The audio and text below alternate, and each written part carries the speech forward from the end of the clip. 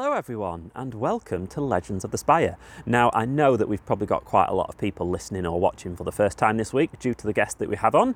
If so, welcome, and where have you been? I'm Dave. I am not a football journalist or a reporter or anything like that. I'm literally just a Chesterfield fan that's been watching the club for years, and during lockdown I just decided to get in touch with a load of ex-Chesterfield players and managers, have a chat with them about their careers, and here we are, episode 40. So please do look back at some of the former episodes. We've had great people on, Tommy Lee, Drew Talbot, the list goes on, it's endless. But to celebrate episode 40 that we have today, I have Paul Cook with me. Now Paul Cook needs no introduction really. He was the manager of the Chesterfield team that won League Two, got to the League One playoffs and also the Johnstone's Paint Trophy final.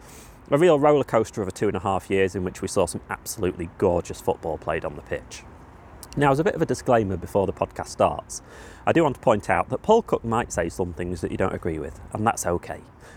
He defends people like Chris Turner and Dave Allen, and obviously in his 2.5 years of the club, his opinion of people might be different than us fans who then had the preceding years after Paul Cook left.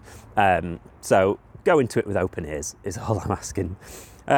As always, we are at Spire Legends on Twitter and Instagram, Legends of the Spire on Facebook. It'd be great to know what you think about the podcast. And please do like, share, subscribe, everything else. It really helps to get the word out there. So let's go for it. Here we are with the latest episode of Legends of the Spire with Paul Cook. Legends of the Spire.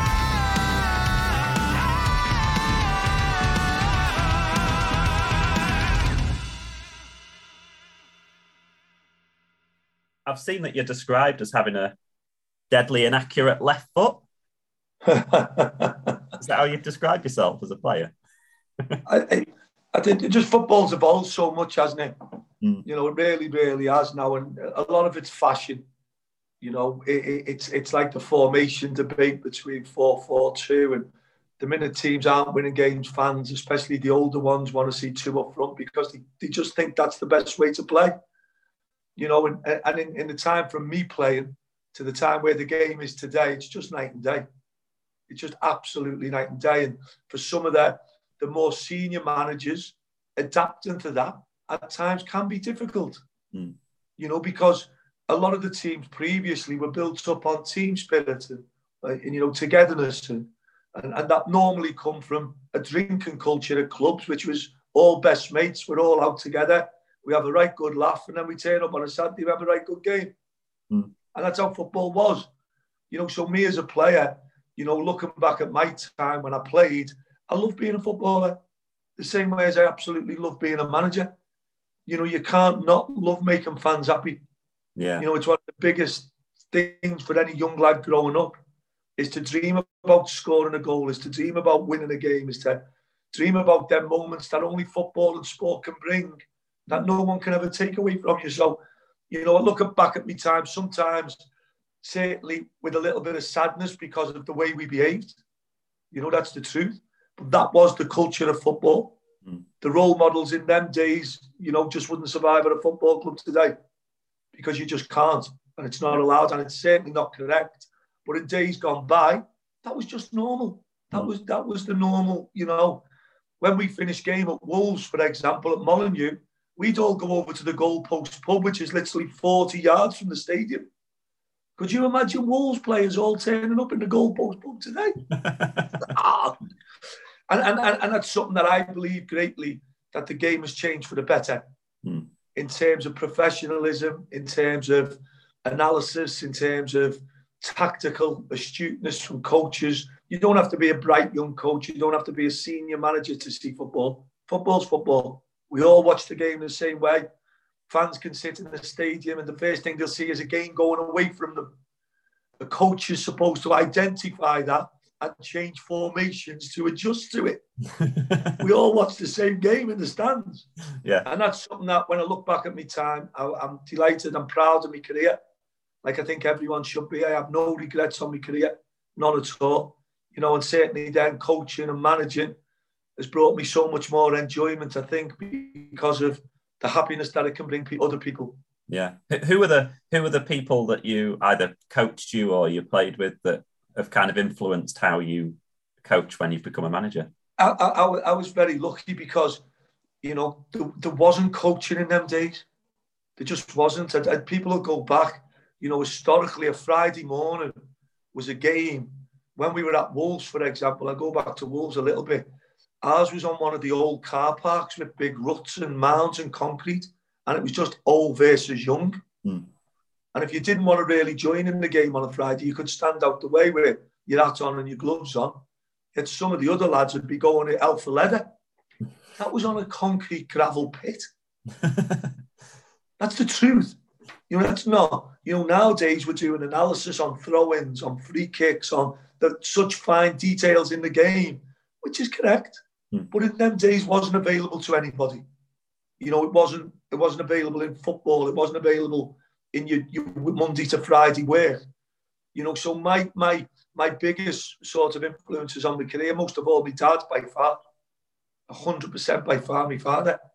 And then as I went into management, I was lucky enough, I played for some really big managers, you know, the Ron Atkinsons, the Gordon Strackens, the Graham Taylors.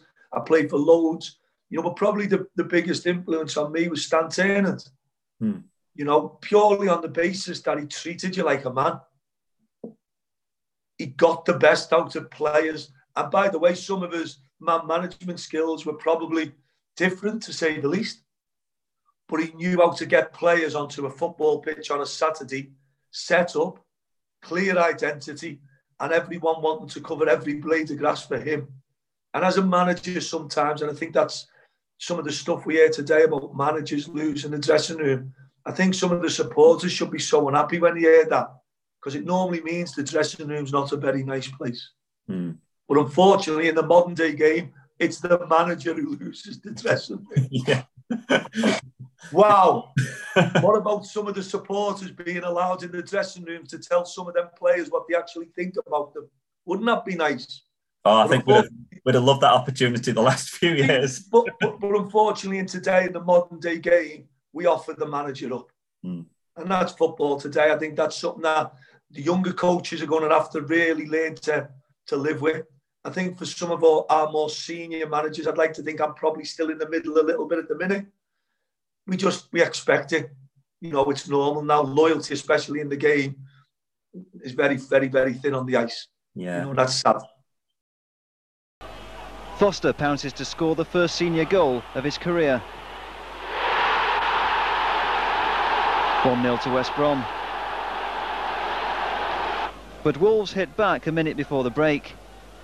Robbie Dennison blasts his free kick against the wall, and Paul Cook's 25-yard drive is too good for Naylor.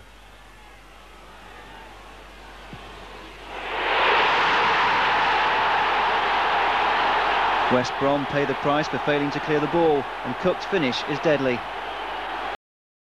When you were a player, did you know you wanted to go into management? Yeah, 100%. Nothing else for me. I was lucky enough that I coached at Accrington under John Coleman and Jimmy Bell. And they brought me into the coaching side of the game, and I'll be forever thankful for them at Accrington. I was finishing my career as a player at Burnley. I joined Accrington Stanley. I become player coach. And it was my first sort of lessons in preparation, you know, contracts, money. John was very, very good. He allowed you to sit in rooms negotiating with players. And that was really interesting and good. You know, at the time, money wasn't like it was now. 100% it wasn't. The money's raced away from us all now. You know, the money's racing away from everyone daily, and that's sad. You know, but John, and I'll be forever grateful for John for giving me that opportunity and chance to just see how the mechanics of a football club worked. Yeah, and you actually, was it your last season then as a player before you retired that you got promoted? My last season before I retired was probably about 5 years before I actually retired. I was lucky enough to bluff my way through 2 or 3 years. I think I enjoyed the fact that hopefully my experience as a player could help other players in games and, you know, prepare them for the games. And when we had bigger games, if you like, you know, that because you'd been there, seen it and done it as such, that, you know, you could take everything quite comfortably in your stride. And, you know, I was more used at Accrington, especially latterly, probably a sub for the last 15, 20 minutes to come on to see games out. But at that point, I progressed to doing a lot of the coaching under John and Jimmy. And, again, as I say, it's something I'll be forever grateful for, because it really gave me a great indication, especially at Accrington.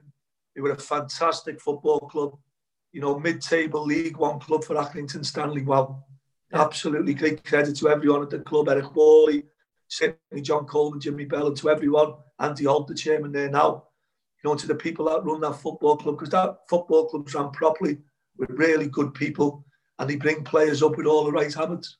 Definitely, yeah.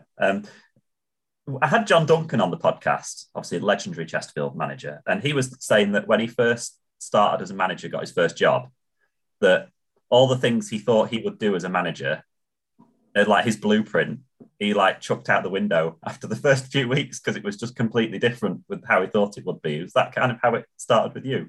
No, I was quite fortunate to say, because when I left Accrington, I joined Southport.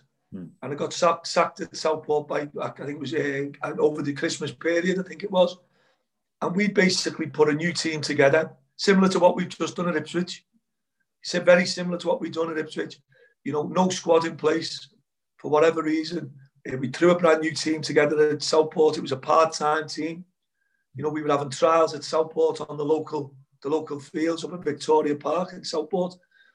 And we tried to go full-time on a wage bill. I think the wage bill was approximately £2,500 a week, which, as you can work out, it's probably 25 players on £100 a week. Yeah. And I quickly learned about budgets and money. Quickly learned. I remember the chairman at the time, he's a really good football guy, Charlie Clapham. He sacked me over my signings. And I asked him which one in particular was the worst, because they all weren't very good. But the younger lads even then give you everything they've got. And when I got sacked at Southport, I didn't lose any sleep, because the players and the team had given me everything that they got. We just weren't good enough. And there's never a crime when you're just not good enough. Yeah. There's never, ever a crime in that. The crime is when you are good enough and you don't put it in. Did that take any kind of self-confidence to go, actually, I can go somewhere else and can do it? Or do you... No, not particularly, because I then was lucky enough to get a chance to go to Ireland and manage.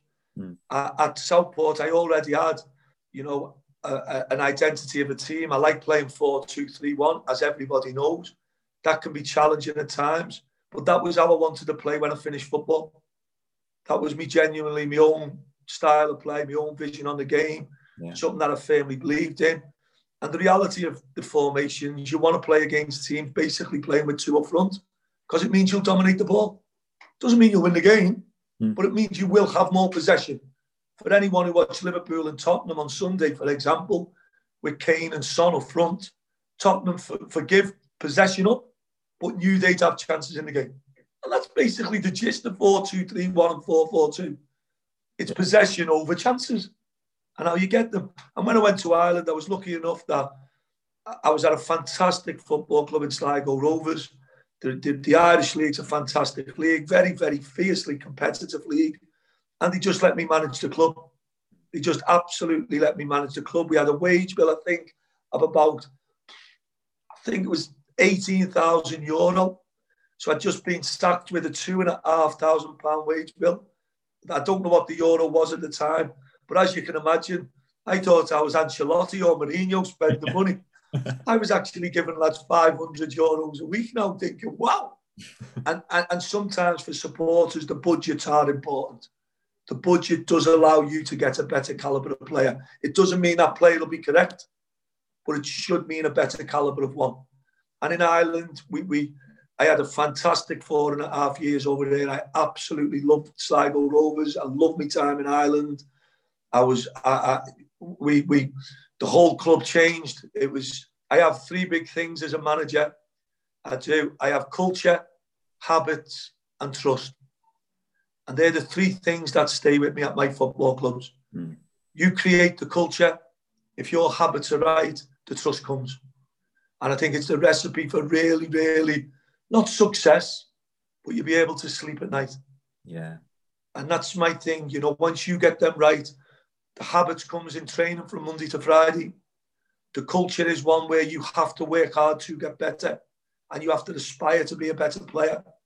You can't go from Monday to Friday not doing the correct things to become a better footballer. You have to work hard.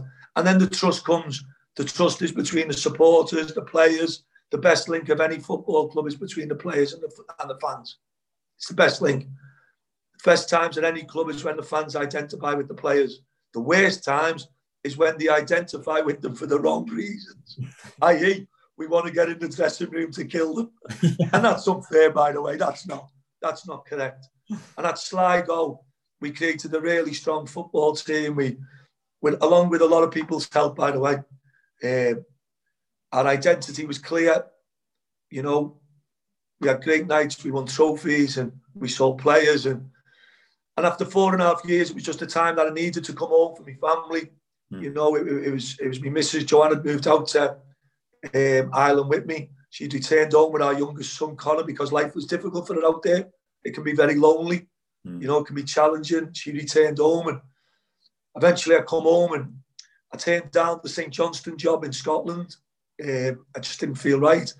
And I got offered the Accrington job and a chance to manage up with Liam Richardson for the first time, who obviously was a trusted ally and companion for a long time.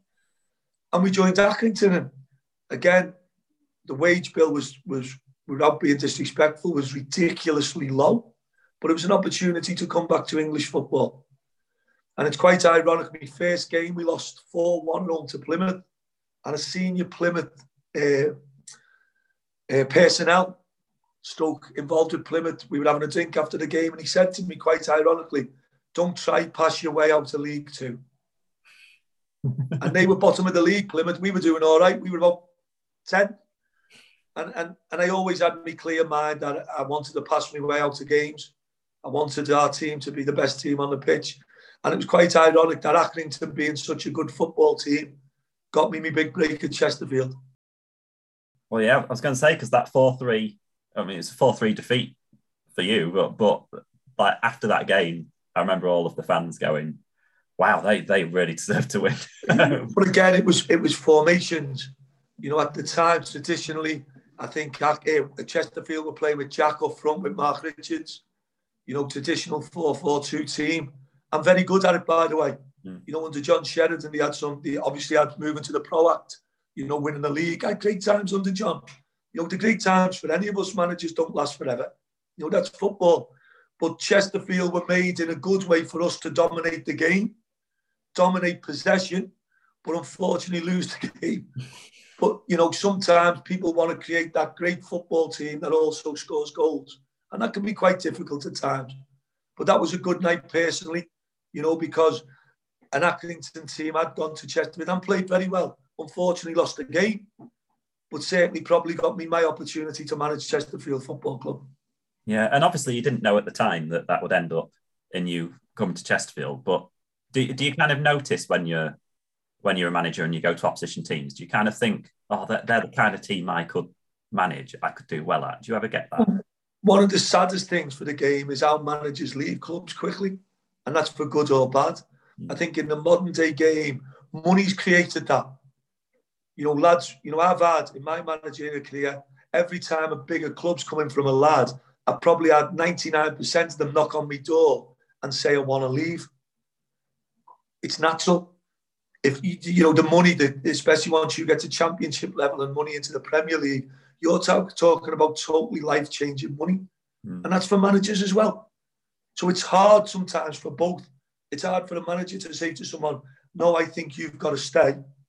But then if the same opportunity arose for you, you'd want to go. You know, one of the things I've tried to do as much as I can in my career is see a job out. Is get to that end point where you draw a line in the sand to say, right, what are the rules again now? And the only time that's ever really been broken is at Accrington to go to Chesterfield. And unfortunately for me, latterly, at Ipswich to leave after 20 games. And that's football. The other times I've left all my other clubs, Wigan obviously, which everyone will know about, you know, through no fault of my own in any shape or form. Chesterfield, unfortunately, because that journey had ran its course. And at Portsmouth as well at the end of the season, because, again, unfortunately, that journey had run its course. And I suppose you just get the sense, don't you, when it's the right time, I suppose. It's never the right time for the supporter. You know, and we're obviously on a Chesterfield podcast. You know, there's always a a blame culture in football, and everybody wants someone to blame. I'm lucky enough that when you've seen both sides of it, for example, at Chesterfield, the money Dave Allen had to put in to keep the club going monthly. And then everyone wants to paint Dave to be the big bad wolf. And that can be quite unfair, can't it? You know, my time at Chesterfield obviously ended because Dave wanted to sell all the assets. And why shouldn't he? I wanted to go in the Championship and manage. I wanted to take Chesterfield forward with the players, and Dave wanted to sell the players, and he wanted me to replace them again and start the journey we'd been on again. And if you go back to Chesterfield's journey, that was building a team that John Sheridan had with, you know, a lot of good players in Danny Whitaker types, you know, Jack Lester, really good stalwarts for that football club, really historically legends, if you like. And Dave wanted to sell our best ones and start again.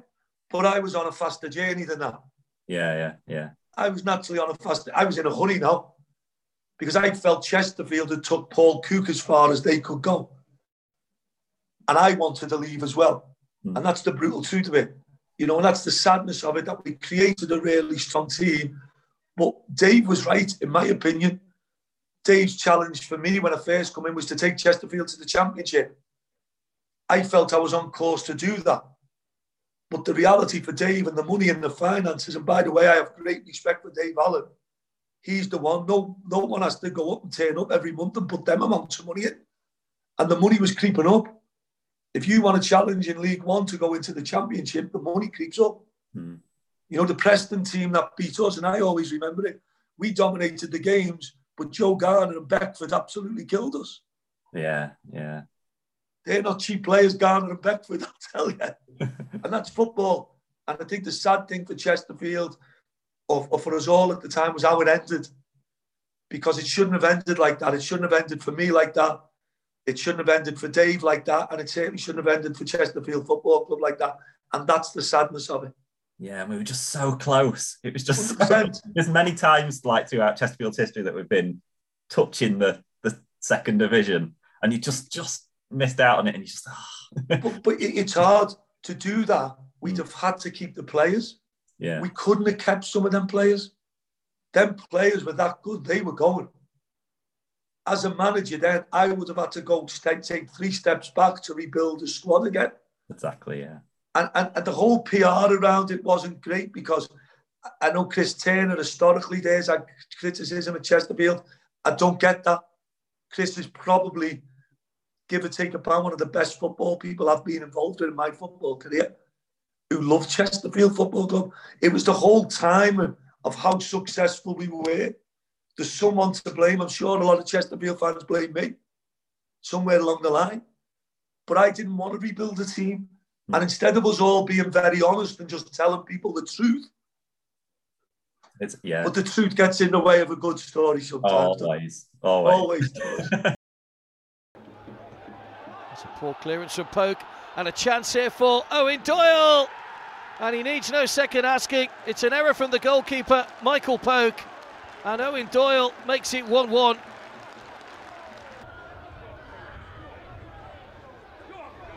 Cooper. O'Shea! So often he scores from that sort of range, Jay O'Shea. And Chesterfield lead for the first time. The leaders back in front. Nantoué. Nice football this. Roberts back across. 2 waiting in the centre, and a chance to wrap this one up. It's done by Jay O'Shea, who gets his second of the game in the 94th minute. Torquay's bravery assistance broken with late goals here. Now, going back to when you first came to Chesterfield, like, what were your first impressions then of like the club and the town and the fan base? And you've got to remember, I'd been at Sligo at the time, who really had no training facilities and a very old stadium. I'd come back and joined Accrington. I knew what I was going into Accrington at the time. You know, not the greatest stadium in the world by any means, and certainly very, very little training facilities. I joined Chesterfield with an excellent squad, a very healthy budget, great training facilities, and an amazing stadium. So you can imagine how I felt. Yeah, absolutely. And your first signings, like I was looking last night, first signings, it was like you bought in Liam Cooper, didn't you? And Jay O'Shea, and you got an Andre out of nowhere, and Lewis Beaumorte as well. But don't forget, at the time, Paul Mitchell was our chief scout. And again, we were all in the same place at the same time. If you'd have been at Chesterfield from 7:30 till 8:30, all it was, we killed each other over football and the last night's game, and the arguing over players and debates and formations and tactics. I've just left a football club, Ipswich Town now, that didn't have a recruitment room in the summer. And as I left last week, still has no recruitment room. How are you supposed to recruit players? Yeah, that's an interesting one. How? In Paul Mitchell, we had one of the best chief scouts around, who covered every blade of grass in England, who would travel anywhere to watch a player, including probably every Sunday League game in Sheffield that was going on. We signed Aaron Chapman, the goalkeeper from one of the local leagues. Yeah. We signed players from everywhere. And that was a real collaboration of a group of people coming together that all had a love of football. That team was put together by myself, by Liam Richardson, unbelievable help from Paul Mitchell, a great knowledge. So all the signings were made with a collaboration of us all. Chris Turner, I'd watched Sammy Morsey grow up through playing with my son at school. Paul Mitchell had watched Liam Cooper grow up through playing in Hull's under-23s reserve teams. You can go right through the place. Jimmy Ryan was a product of Accrington's thing. And all them players were because we had such a good, trusted group of people together at the same time. And we wanted to oversee. It was tough for me because winning over the trust of Chesterfield fans was difficult because I left Jack Lester out a lot. And when I left Jack out, that was the traditional 4-4-2. Jack Lester had a frighteningly good career. Jack Lester's a frighteningly good lad. He's going on to have a really good career now. But unfortunately for my time and with Jack's time and of coming to the end as I've foreseen it, it was always going to be difficult for me because I had a clear identity how I wanted to play. And certain players obviously wouldn't have fitted into that. I replaced Jack and the likes with Owen Doyle. Mark Richards was still at the club. And it all became apparent quite quickly that, at Chesterfield, we were putting together a very good team, without a shadow of doubt. It was a team that was very well balanced. In Tendai Dorica, for example, who was a young boy there, who John Sheridan really liked, Paul Mitchell really liked, Tommy Wright really liked Tendai. Purely on the basis that Tendai was a young lad that just had a great attitude, great work ethic, and every day, whatever was put in front of him, he could get by. And Tendai's contracts probably went up from £200 a week to £250 to £300 to £400 to £450. And he kept thanking us for giving him new contracts. And what a career he's had. There was something at the time, I don't know if it's just folklore or something, but there was something about how you made him walk around with a football. Yeah. Did you do that? Yeah. 100%. This is your culture. Tendai's biggest qualities was when he probably didn't have the ball. And when you're a footballer, I used to walk to school every day with a tennis ball. And just keep it in touch, moving the ball. Basic stuff. I've took it in a Portsmouth. You're creating the culture. It was the first time, for example, at Ipswich Town, I wasn't allowed to create the culture. How sad's that for a manager? It was tying your hands, isn't it? But that's another debate. Yeah. At all the other clubs, I created the culture. And my culture, as you can see with Tendai, when we used to watch young Tendai, using him as an example, if he crossed a ball behind the goal, I would blame all the coaches. Why isn't he crossing a ball on a Monday, a Tuesday, a Wednesday? So that when Saturday comes, it's repetition. And having a ball, and for Tendai and the lads like that, having a ball around them, you used to have to warm up with a ball every day. And all it's doing is making you more familiar with the tools of your trade. And it's something that I think is a really good thing, because a manager's job, a coach's job, especially with the younger players, is to make them better players, but also better people as well. And sadly for football now, sometimes that's getting a bit lost in the game as well. Good header down to find Owen Doyle. Candelay! Chesterfield lead with 3 minutes to go.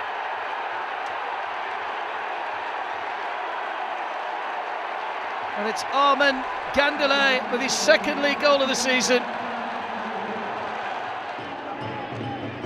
By Gandelet, he's again substitute. There's Darikwa, took a slight deflection, and Sullivan beat him for a second time, and surely now that will wrap it up for Chesterfield. You could definitely tell that as well when you were watching matches, because you could tell that the players actually wanted the ball and wanted to be on it. And we've had plenty of managers over the last few years where they've run in the opposite direction as soon as the ball goes near them. You never watched Ipswich in my last few games, did you? But that was, I had the trust of Dave Allen. I had the trust of Chris Turner. They allowed me to coach the team, to bring players in that suited the system, to recruit well, and then to create that culture that everyone could see. We were a very young, hungry, fit team that was obviously coached very well by other people. That was obviously also very well. We had Shinner in, obviously, as our fitness, head of fitness. I don't think I've ever worked with a better one than him in my career to date. I know he's at Derby County now. How lucky at Derby County to have such a good guy that basically are very good at their job. So if you've got a lad, for example, and we can use any of our players, Sammy Morsey, Liam Cooper, Jay O'Shea, when they're with Shinner, you're not looking over your shoulder to see what they're doing or are they doing the right things. You know they are. Yeah. And that old culture of that club, Chesterfield, was perfect. You could tell that there was a lot of trust in Shinner because he took them boxing and all sorts, didn't he? There's loads of different stuff in terms of... Yeah, and again, I think the boxing one was very much... I started the boxing at Chesterfield. I think from there it evolved in... I believe that lads going to a boxing club would find something that you don't have to find on a football pitch, without a doubt. From there it evolved. Shinner also enjoyed the boxing as well, so it grew from there. We take the whole team in the boxing clubs. We've done the same at Ipswich, at Portsmouth. I've done the same at Pompey, in the local boxing gyms, where you really have to find something that you don't. Again, you go back to Ipswich now, historically, where we had a performance department. Yet the manager gets sacked. Wow. Work that one out for yourselves. Been saying about Banks, you want to be a couple of goals left, give him an ease him in, but of course the injury to Sam Morsey meant that change of plans. And you know yourself, Phil, all clubs get affected by Bristol Rovers stuff with it. Excuse me, could we just do an interview, mate? Thank you. He was going to get the brunt of it, by the way, wasn't he? But Sammy Morsey looks like it's a bad one. Thank you. We only came like 2 points off the playoffs, I think, in that. You obviously are only here for a little bit of not for the full season, but only a couple of points off the playoffs, and obviously ended that season with Leicester's last match as well. And it was how obviously you were planning probably for the next season, were you? Throughout, it was always tough with Jack. It was always tough. I wanted to play one up front. I was dead comfortable as a coach manager playing one up front. As everyone knows, full-backs are very much attackers for me. You're reliant upon your full-backs to attack and give you width. The wide players are supposed to come off the line and play. So you're overloading areas of the pitch. Jack was probably just a victim at the time of my style of play.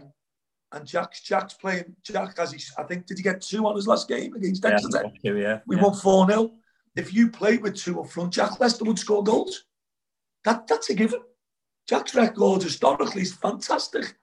And that was the sad thing about it. Probably the timing for us both was probably just wrong. And that's sad because Jack could have certainly had another year or 2 under me, but it wouldn't have been playing. Yeah. And you know yourself, if you're a Chesterfield manager, you're not winning a game and you've got Jack Lester on the bench. 99.9% of them want him on the pitch when he's fit. And that was sad for both me and Jack. Yeah, definitely. What are your like non-negotiables for players? Because when I spoke to John Duncan, he was talking about they had to be fitter than the opposition. It had to be, it had to be winning more, scoring more from set pieces than conceding, and he had these certain things that was like. What was your non-negotiable in terms of maybe personality of the player or things? I just think when you go on the pitch, you go into the word trust then. When you're a manager and you trust the player, he doesn't have to play well for you. but you trust them. Gary Roberts played for me at every club I had. I trusted him. Yeah. Gary's probably had as many bad games as every other player, but I trusted him. And that trust comes from your habits. You know, you're training from Monday to Friday, taking information in, which is huge. You know, taking information in, which is huge. You know, and latterly I go back to, you know, my last job at Ipswich, where you genuinely felt you weren't having the biggest effect on the players. As a manager, coach, you're in trouble. You're in trouble big time. At all the other clubs, I felt I had that. 100% I had that. The non-negotiables are for your fans to clap you off at the end of a game. How do your fans clap you off at the end of the game? Do you feel you have to win the game to be clapped off? I don't. Yeah, definitely not. Fans can't be kidded. Fans can't be kidded. If you've given everything you've got and they visually see that, to a man, they will stand and applaud you at the end of a football game. Unfortunately for us nowadays, you can't kid fans. And sometimes we don't see that in teams' performances. Fitness has got to be there. People go on about we want to be the fittest team in the league. I've never agreed with that because you don't know how fit other teams are. You can only be the fittest you can be. Yeah. And I pride myself on every club I've been at, except Ipswich Town, I must add, where I question the fitness of the team. I don't think Ipswich Town's first team today is a fit team. I'm involved in that, 100%. At my other clubs, I knew they were fit. And that's huge. Yeah. Going into that 13-14 season, which was obviously amazing, like the signings that you pulled out that summer were just ridiculous. You know, and you could feel the excitement, especially when we signed Gary Roberts, the excitement around the fans and stuff. When you're kind of going through that path of building a squad, is it important to get certain ones first so that you can then use them to speak to other players? And no, not particularly. You know, there'll always be a marquee signing. You know, I think John Sheridan before me brought Sam Togwell, Sam Aird and Mark Richards. I inherited them. I was lucky enough to inherit them three lads. They were all good lads, good players, really good players. You know, so we already had at Chesterfield a core of a really strong team. Adding to them, for example, bringing Jimmy Ryan in and Sammy Morsey, there's always a bit of a gamble because they haven't played together. For example, Sammy had to play on the left side of central midfield, yet I love balancing my teams. Sammy's not a natural left footer, but he had to play there because Jimmy had lovely balance on the right, that we felt Jimmy's energy to get about the pitch would compensate Sammy's lack of balance. Yet they together are without doubt probably the best two midfielders I've had in my manager as a compliment. Not necessarily the best players, but as a compliment and as a core, because I wanted to play with a box, the box being me two centre-halves and me two centre-mids. Everybody else just attacks. Everybody else is attacking. Yeah. And that box with Liam Cooper, Sam Aird, Sammy Morsey and Jimmy Ryan was outstanding. What football's done more than anything now, especially when I started my sort of managerial career, there was a lot of 4-4-2 still in the game. You know, and I must add for fans and supporters, it doesn't matter what formation you're playing, just be good at it. Yeah. Just be good at it. Because every formation can be countered by another formation. But we're now getting on to page 3 and 4 of the coaching manual. The brutal reality is it's 11v11. Yeah. It always has been and it always will be. But certain formations create different sort of, you know, game formalities. The famous one being, if you wanted to dominate possession, have 3 central midfielders. If you play against 2 central midfielders, the reality is 3 should outnumber 2. And that's just something now that, you know, some of the things that really upsets me and irritates me is when people say on about, you know, managers and, you know, the tactically clueless and stuff like that. Tactics are not hard to understand. They're not. The hardest part is showing trust in your team. How can you show trust in your team when you keep changing tactics every 5 minutes? There's no trust. Yeah. You can't develop trust. What your formation should do is adapt to the opposition. That's a difference than chopping and changing as a manager. It's something I've never believed in at my time coaching. It's something I'll stay with me for as long as I manage. The players' trust must also reciprocate to the manager. They have to trust you. Yeah. And you have to trust them, especially in times of adversity. Did it surprise you how quickly it all came together and you were winning at the start of that promotion season? Because we had that at Leeds. We had that game at Leeds early on in the season where we got beat 2-1.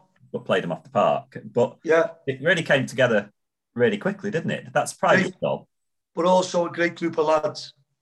When you're complimenting the staff, Jamie Hewitt was the physiotherapist, obviously. Chris Turner being the CEO. Paul Mitchell, obviously from myself, Liam Richardson coming in.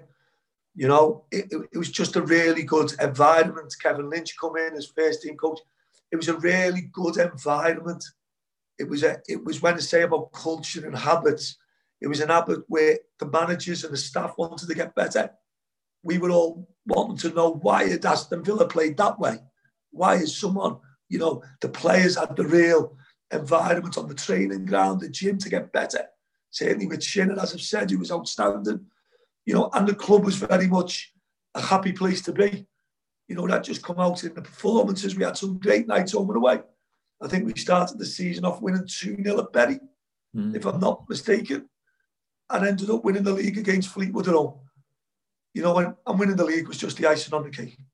Yeah, I wanted to mention one signing just because Richie Humphries, and we had Tommy Lee on, and Tommy Lee said that at the time when you signed Richie Humphries, some in the squad were a bit like, what's he signing? What's this guy coming on trial for? And we saw him at Matlock in the pre-season friendlies and things like that. But he turned out to be one of the best players that season.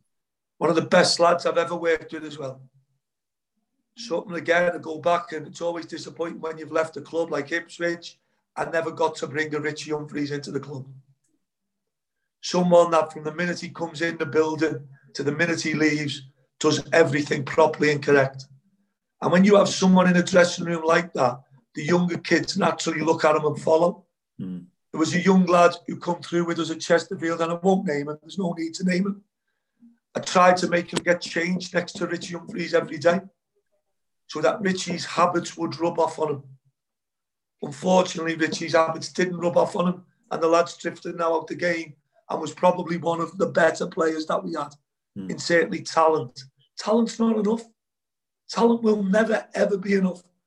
And Richie's whole attitude to the game, also on the pitch, could play football, game intelligent, took information in well. And as I say, just a fantastic lad and role model that quickly jumped into that group and gelled so well. And I have to say it, in my times, I've been lucky that the dressing rooms I've had, certainly Chesterfield, an absolutely outstanding group of men together. A lot of them lads are still friends now and still meet up. And that always gives me great pride as a manager. Yeah. And definitely, with Richie Humphries, even when he slotted into centre midfield for those last couple of games when Sam Morsey was suspended, the Burton game was just delightful. Yeah. And, it's all about formations. It's all about tactics, also about personnel. Richie's legs were probably just starting to waver a little bit. But if you put lads like Jimmy Ryan around him, Richie looked fantastic. Yeah. And he's a great lad, Richie, and we really wish him well. Yeah, great. 7 so far. Come on the attack again, the visitors. To Humphries! Richie Humphries puts Chesterfield in front. First goal of the season. Chesterfield have beaten the last 6 away from home, take the lead at Oxford. But I was going to ask you about pressure, because I think in that promotion season, we didn't drop below 5th. And it might just be me as a football fan asking a really silly question. But the pressure, obviously there's probably more pressure when you're at the bottom of the league than there is at the top. But I imagine it's a different sort of pressure, but there's still a pressure there when you're there to be kind of shot at and overtaken. The pressure that you put yourself under is a natural pressure. I think for any coach, and one of the things that always irritates me now, especially in the game, we give out manager of the year. And naturally, it's normally the manager that's won the league. The manager that's naturally won the league is not necessarily the best manager out there. There's so many other factors that come into it. So many other factors. You only have to look at Sean Dyche in the Premier League every year and keeping Burnley up. You only have to historically look at other clubs who, in my opinion, overachieve and completely overachieve. And it's something that's never factored into certain stuff. You know, what a manager goes through from a Monday to a Friday. You know, how hard does he work with the players? How well is he doing? The pressures of managing the bigger clubs are naturally there because that pressure comes from the terraces onto the pitch. Historically, when you haven't done well, the pressure becomes too much for a lot of the players on the pitch and possibly a lot of the coaches that stand on the sidelines. Because if you look at the bigger clubs, for example, in the Premier League even, if you look at Everton today, for an example of a club, Everton fans are not happy with where they are. That transmits now onto the pitch. So a misplaced pass becomes the end of the world. So I think you've got to, as a manager, you've got to be able to, with your people that are running the club, you've got to deem what is success before you start the season. And if you deem success and you both agree, you can only really feel pressure if you're not close to achieving what you set out to do. At Chesterfield, we clearly felt we were strong enough to get out to League Two. John had done that. John Sheridan had got this team out to League Two. So getting out to League Two was something that we felt Chesterfield can achieve. The budget that Dave Allen gave the manager was a very, very competitive budget. The stadium, the training ground, the calibre of player we had. So getting out to League Two was a pressure that a manager had to live with. Yeah, and that end of that season, it must have been. Do you get to enjoy it when you're going for the title and stuff? And I don't know. Do you manage I wouldn't say you get to enjoy it, lads. I enjoyed Burton. I enjoyed Burton a lot. I enjoyed the journey home from Burton Albion, which was fantastic. Yeah. You know, we certainly had a few pints in and around the Pro Act. Chesterfield was a really happy place to be. And then once we'd won at Burton, we were desperate to win the league. You know, as a manager and you're competitive, you know, you want to be the best in the division. And by the way, getting promotion is great for anyone. It's the best feeling in the world. Promotion at the start of a race is great. But we wanted to beat Fleetwood desperately on the last game of the season. It was a great occasion. It was a great day. And I think it was a fantastic Gary Roberts goal that got us the league title. Yeah. Fitting guy to get us the title because he's just... 100%. I mean, he's just a great... I remember as well, there was the match, I think it was against Cheltenham, where he pulled the players' shorts down when there was a free kick and stuff like that. It seemed like you could tell that he really enjoyed playing football as well, which is quite nice as a supporter to see. But we were lucky, you know, we'd signed a lot of lads who probably we haven't even mentioned, you know, lads like Dan Gardner, Ollie Banks, Charlie Raglan, all non-league signings. Again, Paul Mitchell would have been very, very influential in them ones. Through watching the non-league, Paul knew clearly how we wanted to play. And his eye for the player and his vision fitted in correctly with ours. So you're getting into that trust thing again. You know, that real trust thing. Can we afford the player? Can we go to Dave Allen and say, can we sign these lads? I think some of them lads were 15 grand, 10 grand, whatever it was. You know, and Dave would support us with them. And they then come into a culture that was correct. You know, as a manager, you're so happy when you know your culture is correct. Because anyone that comes into that, there's no wiggle room. You have to conform. If you don't conform, you will get highlighted and you leave the club. And if you can't conform, we'll all have success together. Promoted Chesterfield will go up as champions with a win over fourth place Fleetwood. Beautifully done from O'Shea. He delivers the cross and the finish is provided by Sam Hurt. They are back on terms early in this second half. Lovely floated ball in from O'Shea and Hurt attacking it, made it his. Chesterfield just at the moment. And they find a way through the mass ranks of the defence. Oh, they certainly can. It's Gary Roberts who's done it. 2 goals in 4 minutes for Chesterfield to turn it around. and they are heading for the League Two title as it stands. Promoted last Sunday, they might be going one better. What was it like going into League One? Because unbelievable. The momentum just seemed to carry over, didn't it? Well, it was the first time probably under Dave that I'd felt the first time of any financial, not problem, they weren't problems. When a manager doesn't get what he wants, we'll blame the owner. It's football. Yeah. And what Dave wanted to do that, he certainly didn't want to add to the squad, and he didn't want to renew 1 or 2 contracts. I think it was Mark Richards left us. I think Sam Togwell left us. I think 1 or 2 others left us, and we never brought anybody in. As far as I recollect, we went into League One with a lesser squad in numbers, and we never recruited. Historically, you guys might look back and have a look and see I don't remember signing anyone. Well, it's interesting because when John Sheridan got promoted from League Two to League One, there was a whole thing about us going to sign Clayton Donaldson, and then it didn't happen. And I spoke to a few players from that squad who said, we kind of felt like the squad wasn't as good as the League Two squad, which is a bit odd. And it kind of felt at the time like it was maybe a bit of history repeating itself. Was it like Leon Clark or someone like that? Well, that come later on. Now, you've got to remember, and especially what people forget, for being promoted, lads' contracts might go up 20, 30, 40%. Mm. So it's easy for us all to say, Dave Allen wouldn't do this, without people knowing that wage bill's probably gone from £1 to £1.50. Yeah.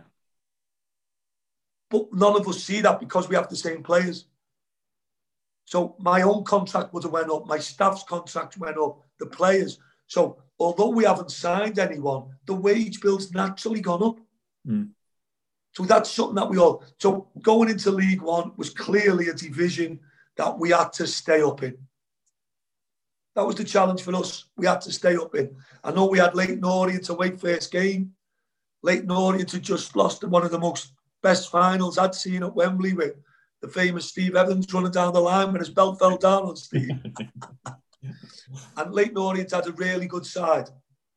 A really, really good side. We went there, we won the first game of the season, we had amazing travelling support, and it became quite apparent quite quickly we weren't out of our depth in that league. We weren't. There was a couple of good teams in the league, Bristol City, MK Dons, Swindon, can't think of anyone else, but we were one of them. Mm. Our players were good. Our hunger, our desire, everything about us was good. And injuries permitting, we knew after 5-6 games that we had a chance of getting towards the playoffs without a doubt. Yeah, it definitely felt like that straight away. And it was interesting, some players, like you mentioned Owen Doyle, League One seemed to almost suit him better than League Two in a way. I don't know whether it's... I think one of the things you've got to factor in, when we went from League Two into League One, we've gone from being a big fish in a small pond to a little fish in a bigger pond. So whereas teams had come the Proac, for example, and set up against us to try and not get beat, we never had that in League One. Everyone thought they could beat Chesterfield, for example. So we were playing in a lot of open games. The more open the game, the more it suited us. Our players knew each other inside out. There was a clear identity how we were playing. Our one up front with a number 10 behind him. The lads were balanced. We knew each other really well. The trust was clearly there from the supporters into the team. I don't think we had many bad moments. I think we got beat at Derby in the Cup in the 4th round, possibly 2-0. But it was a great day. We were backed by 4,000 travelling fans. Great atmosphere. I think it was Darren Bent scored in the 90th minute to kill us off. But it was never a game we were dead in. It was a fiercely... And you were just proud to manage a club that could compete on them stages and really acquit themselves well, both on the pitch and off the pitch. Shea. Roberts in the area. Now Johnson. Shea on the edge of the penalty area. Squares the ball for Ryan to shoot. Oh, yes! Jimmy Ryan! Still Danny Jones. Michael Higden's got a red! Oh, I say! Michael Higden is sent off. That was a 5-2 thrashing away at Swindon. Evatt played the ball back there, put Tommy Lee in trouble. And what's going to happen here? Flynn. Oh, well robbed. Gary Roberts with the chance here. Roberts, can he go all the way? He's got Doyle in support, but he doesn't need him! The cross comes into Johnson in the penalty area. Danny Johnson's shot. Doyle! There's no flag from the linesman. It's goal number 13 of the season for Owen Doyle. And Chesterfield now have a 3-0 lead. And there was a great couple of games against Sheffield United. I mean, that 3-2 where there's a few red cards and we ended up with Miles Wright in net. Bless him. Bless him is right. Yeah, that was a great day. We went 3-0 up, didn't we? And again, and I've got to say, for Dave Allen, 100%, Chris Turner, Paul Mitchell, myself, the staff, they were great days because you live in the shadow of Sheffield United. And rightly so. Sheffield United did an outstanding football club, a massive, massive football club. Chesterfield's a fantastic football club. Every supporter supports their club with equal love. It's just the bigger clubs have more fans. Mm. I travelled to Tottenham Sunday on the first trains out to Liverpool. I love Liverpool. I love going to London to watch my team play. But just because we have more fans than Chesterfield, it doesn't mean we love our club any more or less. And then Chester, and especially, the final game, which was disappointing because probably I knew I was leaving. At Bramall Lane was 2-2. And the brutal truth of it, we felt we were better than Sheffield United at that moment. Mm. As a team, we felt we had a better team than Sheffield United. We're naturally going to feel that. They're our players. It's our club. And that was the sadness even in that game. I knew I was leaving. Yeah. Did you think you'd have probably left even if we'd have gone up through the playoffs? I had to leave. Yeah. I had to leave because, and again, it was unfortunate. I tried to bring Leon Clark to the club for the playoffs. We'd obviously lost Owen Doyle, which we hadn't replaced in the January. We're clearly going to get into the playoffs. And we offered Leon Clark to come in to Dave Allen. It was a set amount of money. And Dave turned it down. That's the brutal truth of it. Along with the board, they didn't want to bring Leon in. They felt we had enough. I clearly felt we didn't have enough. Hence, I think it was Sam Clucas or Ollie Banks had to play up front in one of the playoff games. That was the Dave's decision and the board's decision. You have to respect it. Mm. You have to respect them decisions just because I didn't get what I wanted.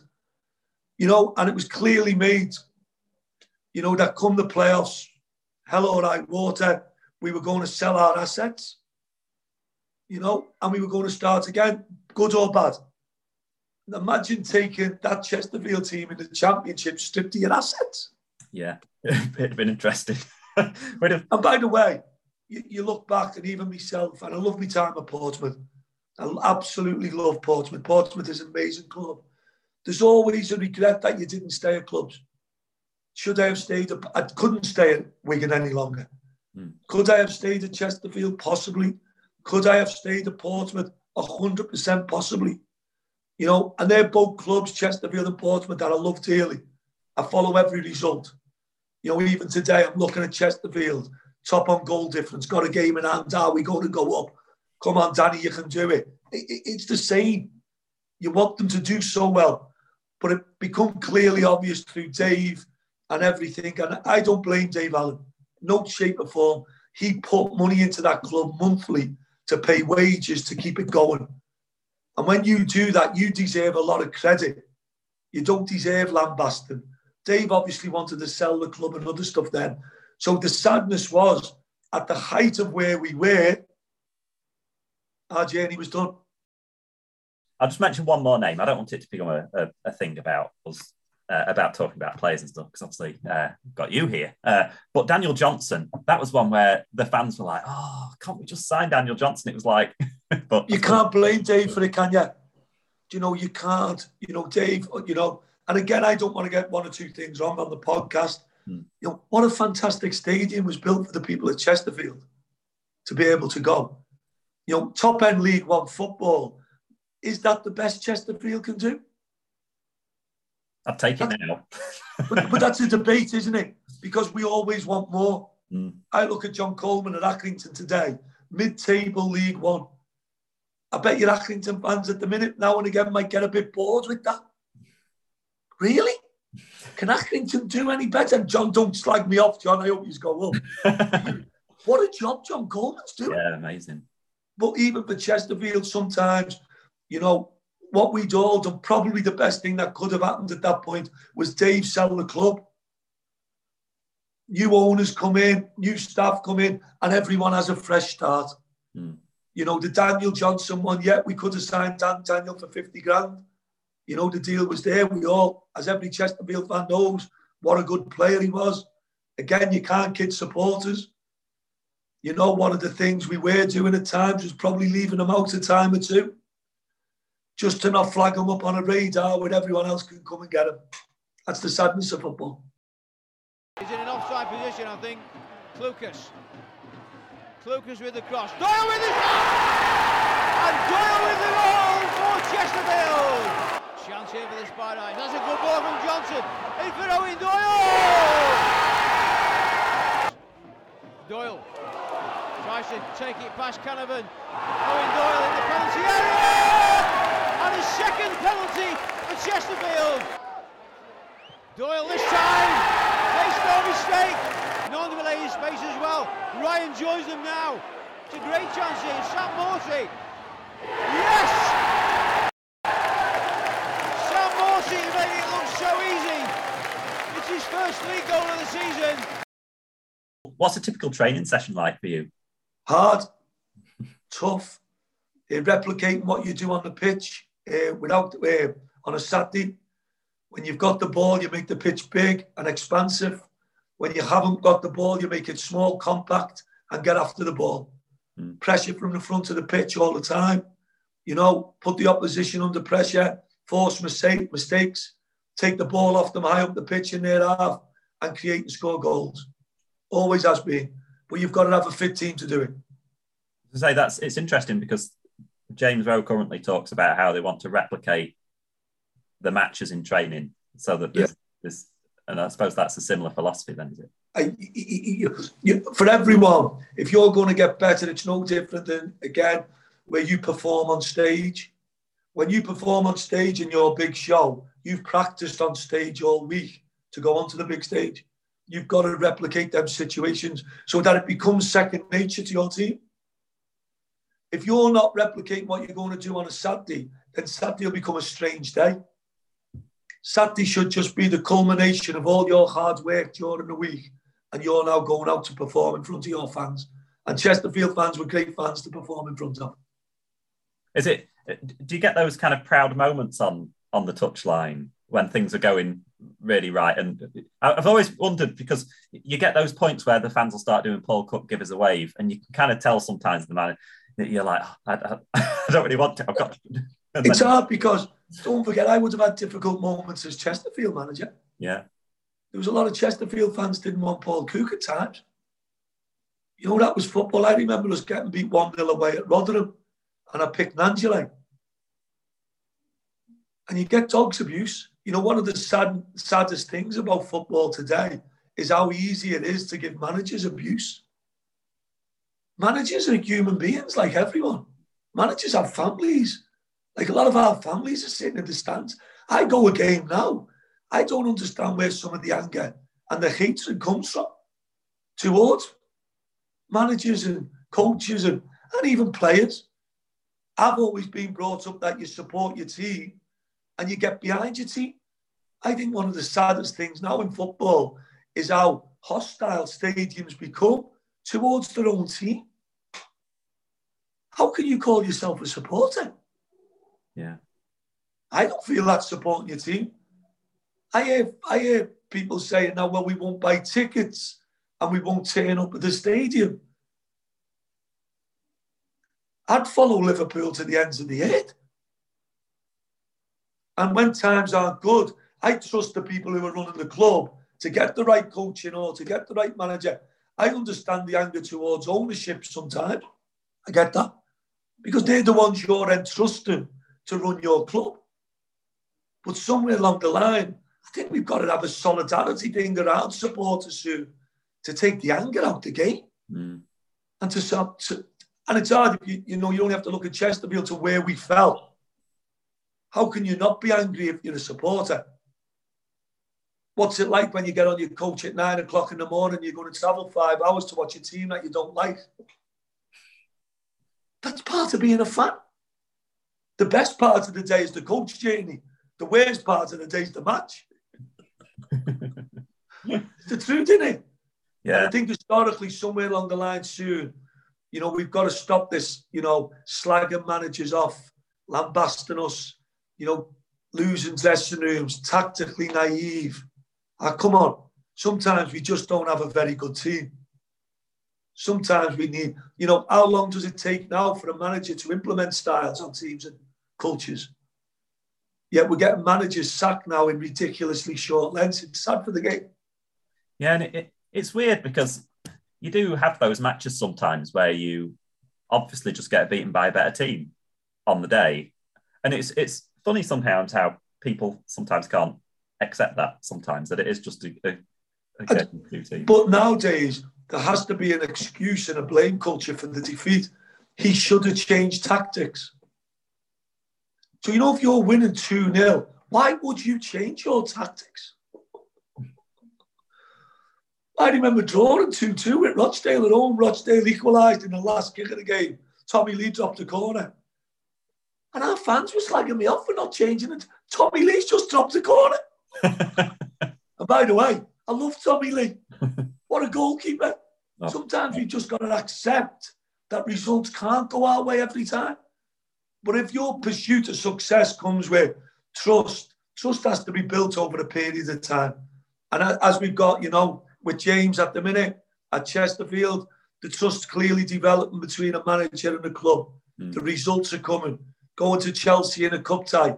See if James' philosophy on the game stays the same at Chelsea. And by the way, the best of luck, James. Well, you've beaten some big teams in your time. You beat Man City, didn't you, when you were at... is Pep Guardiola on your Christmas card list? No. No. Had a bit of a moment in that match. But again, you go back to, when one of the things that, especially when I've managed in the Championship, you quickly realise when you stand on the line with some of the better managers, the better coaches, historically, there's no great information comes out. There's nothing you listen to that makes you go, wow. A lot of us managers and the English managers, I don't think are getting enough chances. I think, of course, we can learn off it. We can learn by education. We can learn by diplomas. We can learn by courses. But the best education of all is when you stand on the line and you watch and you listen and you trust your team. For us all now, and as all, you watch Klopp Sunday and Conte, we're all fiercely competitive. That's the brutal too. We don't like getting beat. Yeah. If you can see the goal late on, it hits. But somewhere along the line, you've got to realise to harness that into educating your team to perform the way you want. That eventually sees results go your way. The main reason I started this podcast in the first place was just so that we could see the players that we call legends over the years, just see the real side of them. Because like you say, and a lot of players have spoken about how they change as soon as they cross the white line because they have to be to survive on a pitch. Does that happen in the same way when when you walk into the dugout before a match? Do you? No, not really. Because my philosophies on the game are very much from Monday to Friday. Whereas you guys will know press, pass. You'll have heard me shouting that. Everyone hears me shouting that. Yeah. Which means when we haven't got the ball, press. When we have got the ball, pass. It's football. And I think as a manager, you want to evolve with the game, but you also want, and the proudest thing of all, when people say, your team replicates you. I think that's a rarely thing. I've been lucky enough at 3 out of my 4 jobs now. I'm so disappointed I lost my job at Ipswich. Ipswich is an absolutely amazing football club. Honestly, amazing. Support, unbelievable. And they're just at a point now where their fans just want success. And they want someone. I'm so disappointed that we weren't given the time to deliver that. but I certainly wish Ipswich Town the best I can. I've been lucky enough at my other clubs that I've won the league at each club. I've delivered success, and I've felt that love that can come from a terrace and into the dugout. And when you feel that, it's something that will never leave you, and something that you just crave to recreate again. Yeah, and we're pretty much coming to the end there, but I wondered how, was it 2006 you were started at Southport, I think? So it was, yeah. So you on your 15th anniversary of being a manager. So how has it changed over the years? It just has changed, just purely from my last job now, where I went into a club where, and I'll be no criticism here towards people. It was different. It was different. We went in with a performance department. I never took training during the pre-season. There was no boxing gym cultures. There was no making players feel hardship. And somewhere now along it, we've created the term head coach. Okay? And I think in the modern day game, what they're trying to do with the head coach is take a lot of the pressures away from them. Yet we still sack the head coach and everyone else stays. And I think as a manager, you want to be in control of your own destiny. At all my clubs, apart from Ipswich, I felt I was in control of my own destiny. I look back at Ipswich, for example, no recruitment room in the summer. No problem with that. When I left 2 weeks ago, still no recruitment room in place. How can Ipswich Town not have a recruitment room when we're signing a lot of players? Come on. Yeah. You with me? These are the sadness. I go back to all my other clubs. I've had my own recruitment people. I've had my own fitness guys. I've implemented my culture and my habits. And I think the change in football now, where people want to see a modern day young coach playing football, we actually just want to see a good manager who's got good values and good principles. That's what we want to see. And at the football club, that manager should be allowed to make sure that he's the one setting the culture. He's the one that's ingraining the habits into the players. And he's the one that creates the trust amongst everyone. It's something I had out the 3 out of my 4 clubs. And unfortunately, it's something that I've seen me sacked for at Ipswich when I didn't have them. That's the sadness thing for me. And I wish Ipswich Town every success. Every success. Because they've got an amazing support base. They've got an amazing football club. And they're just a little bit starved of success. And hopefully time will bring that success for everyone at that club. So what's the next steps for you now? Is it just a case of see what right back happens? Right back into management. I love football. I love football more than anything in the world. Well, not more than anything. I obviously love my missus and my kids, But as you can see from the podcast, I breathe it. I live it. I watch Liverpool whenever I can't. I'm getting tired of watching Liverpool. I've watched 3 games in the last week. I've had enough of my mates. I've had enough of Christmas, and I want to be back in football as soon as possible, hopefully at a club that allows me to create trust, culture and habits. Yeah. And finally, just your time at Chesterfield. So it's 2.5 years or so, it was an amazing time. And on behalf of the fans, I can't speak for all of them, but a massive thank you for those times because they were just so good. And even now we look back and just watch bits of those matches and those times just because they were the goals where there'd be like 30, 40 passes and, they were just absolute brilliant stuff. What are your memories kind of looking back on those times? A little bit sad, purely sad the way it ended.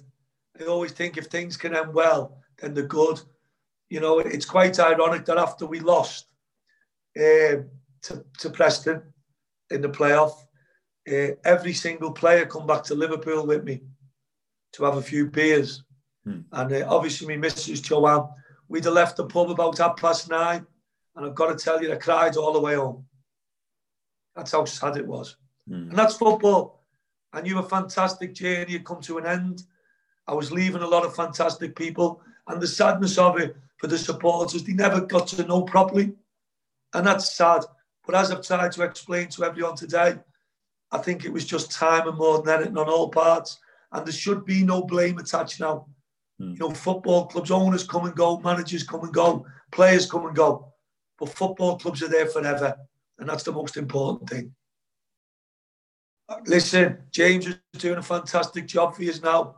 I think everyone's been behind the club for a long, long time. I think historically, we want to go back to where we think we belong, wherever that is. You know, support your team through the bad times. You have certainly done that over the last few years, without a doubt. Enjoy your trip to Chelsea. Enjoy getting everyone behind the ball. Tell James to defend his 18-yard box with his life. And I wish you well. I'll be following the results for the rest of the season. And hopefully it's a promotion campaign. Perfect. Thank you so much. Great. All the best. Have a great day. Enjoying it all is Jeff Hall, who invites himself into the manager's office every day bearing gifts. He's brought us the biscuits in again. He doesn't realise what he gets for bringing us a box of out-of-date biscuits in, does he? Best supporter in the land. They're not out of date, surely, do you? Yeah, 2012 they've got on the box, not 2013. Yeah, minty. Bet me bought 10 to him. 13. You bring them back? He's been to Buckingham Palace to meet the Queen, so we have to put up with everything now, don't we?